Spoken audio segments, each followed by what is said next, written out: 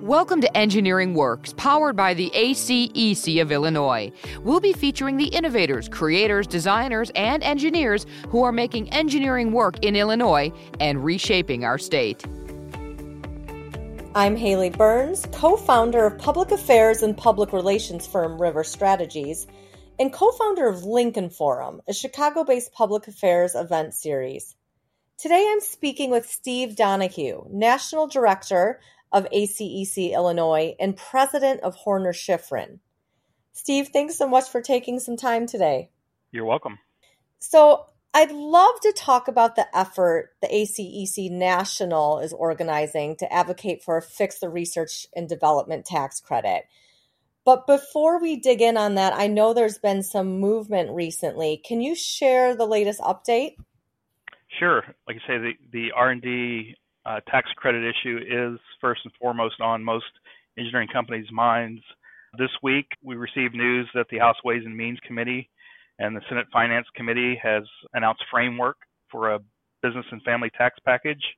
That would be the Tax Relief for American Families and Workers Act of 2024. And this would delay the R&D amortization requirement until 2026 and would be retroactive to the 2022 tax year. So that would be a great win for engineering companies. Which also, I imagine, came in kind of the nick of time and a huge relief for some firms.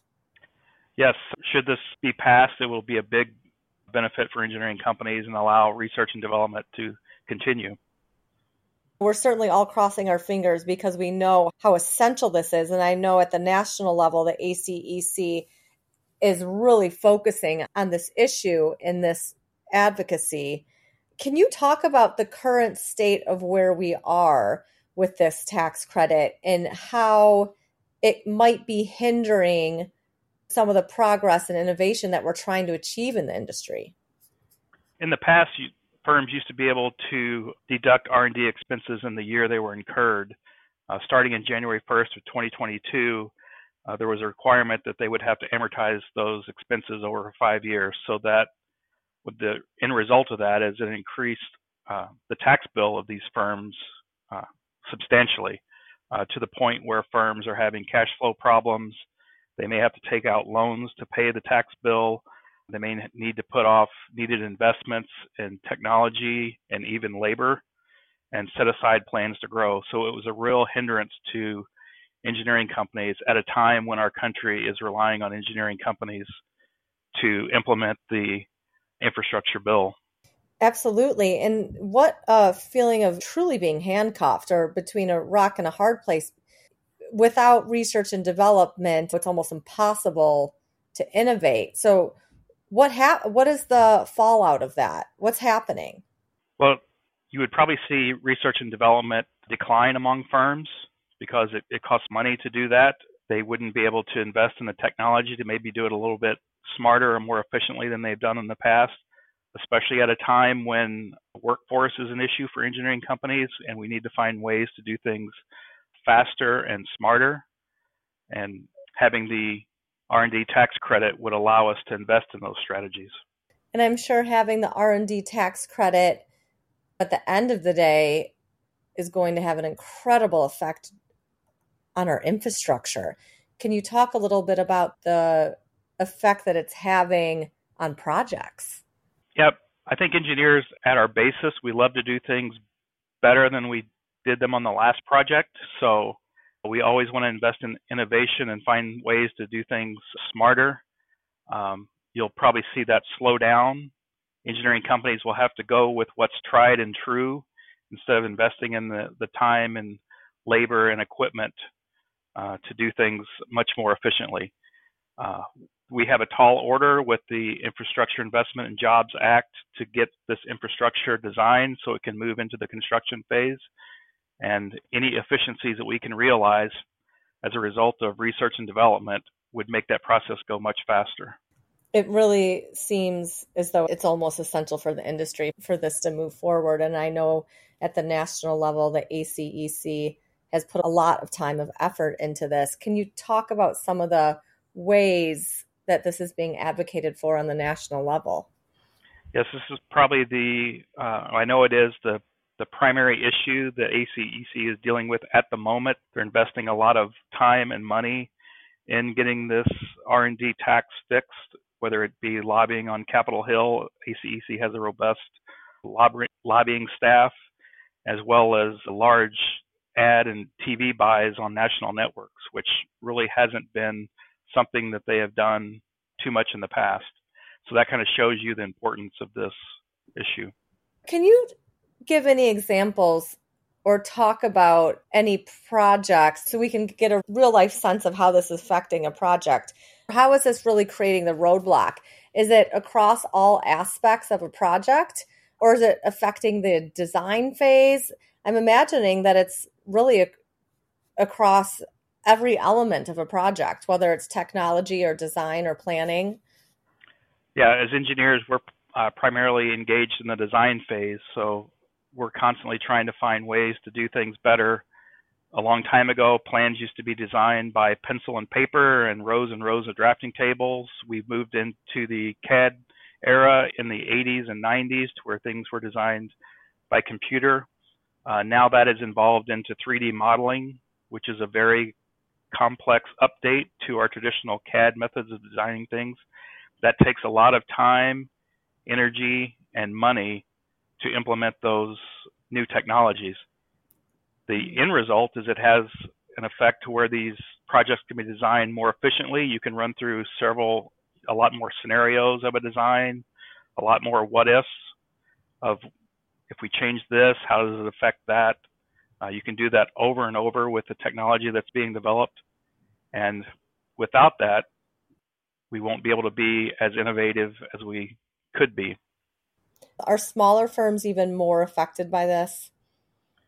Sure. You have a lot of small firms, maybe owned by a handful of people. They are bearing the brunt of this tax burden.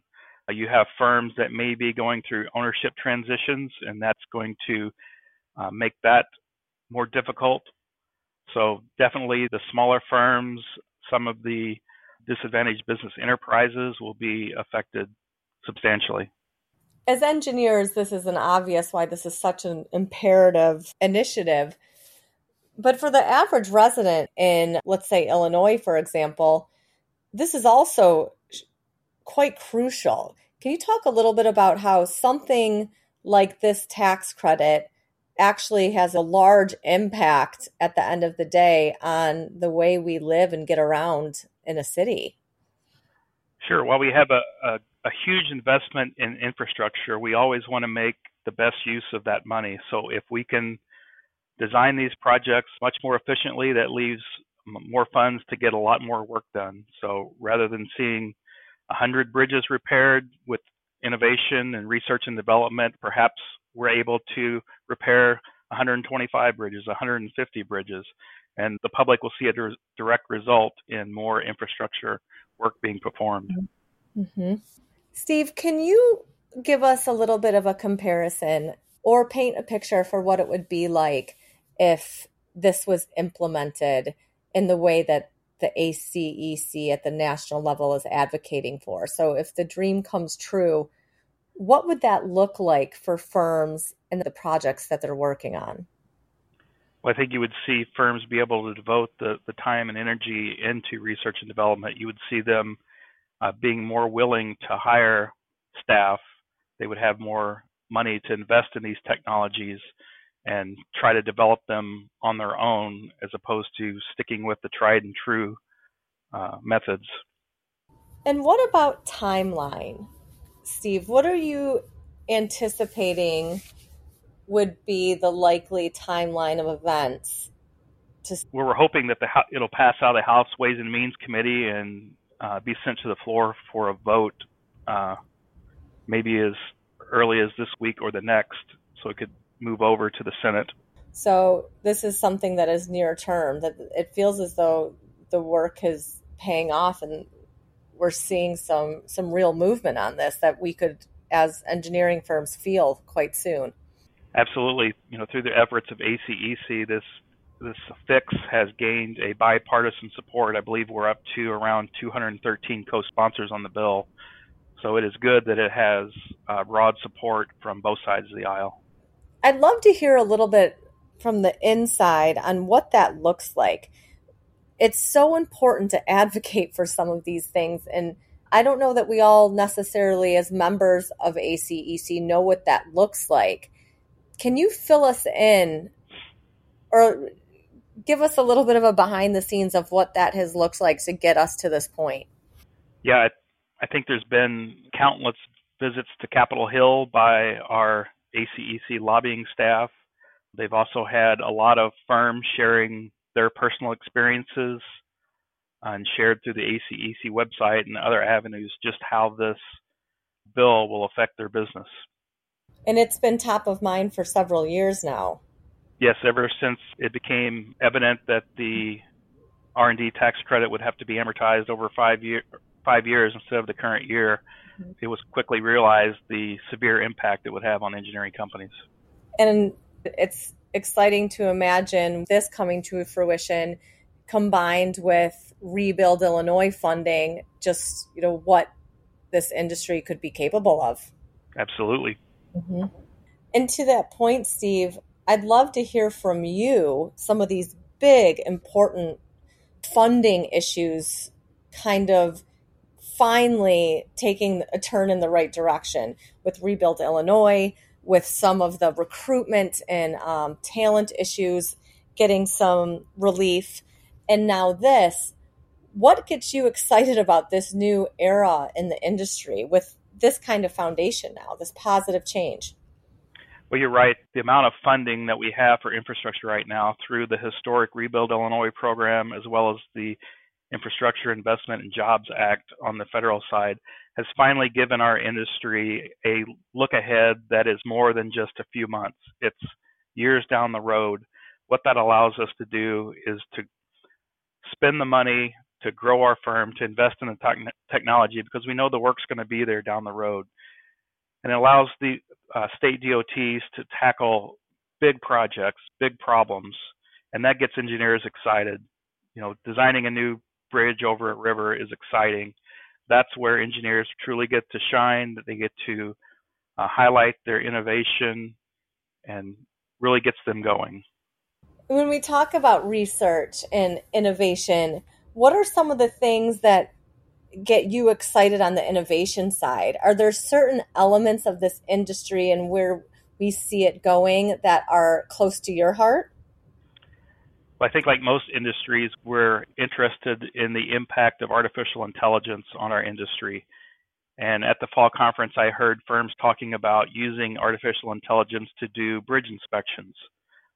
AI can take a photo and they can look at it and it can find defects in the bridge. And that's just exciting. That's space age stuff that we wouldn't have been thinking about 5 years ago. And now here it is a reality where we can do bridge inspection using artificial intelligence.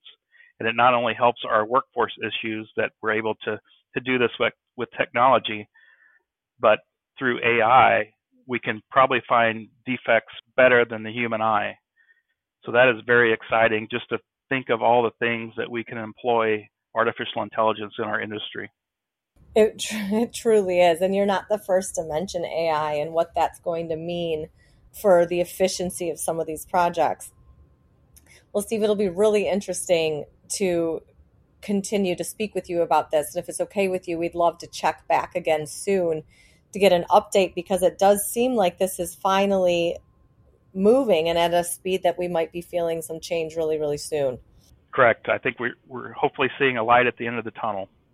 Thank you, Steve. Thank you again so much, too, for all of your efforts on this. You're welcome. Thank you for listening to Engineering Works. Listen and subscribe to the podcast on acecil.org or your favorite podcast platform.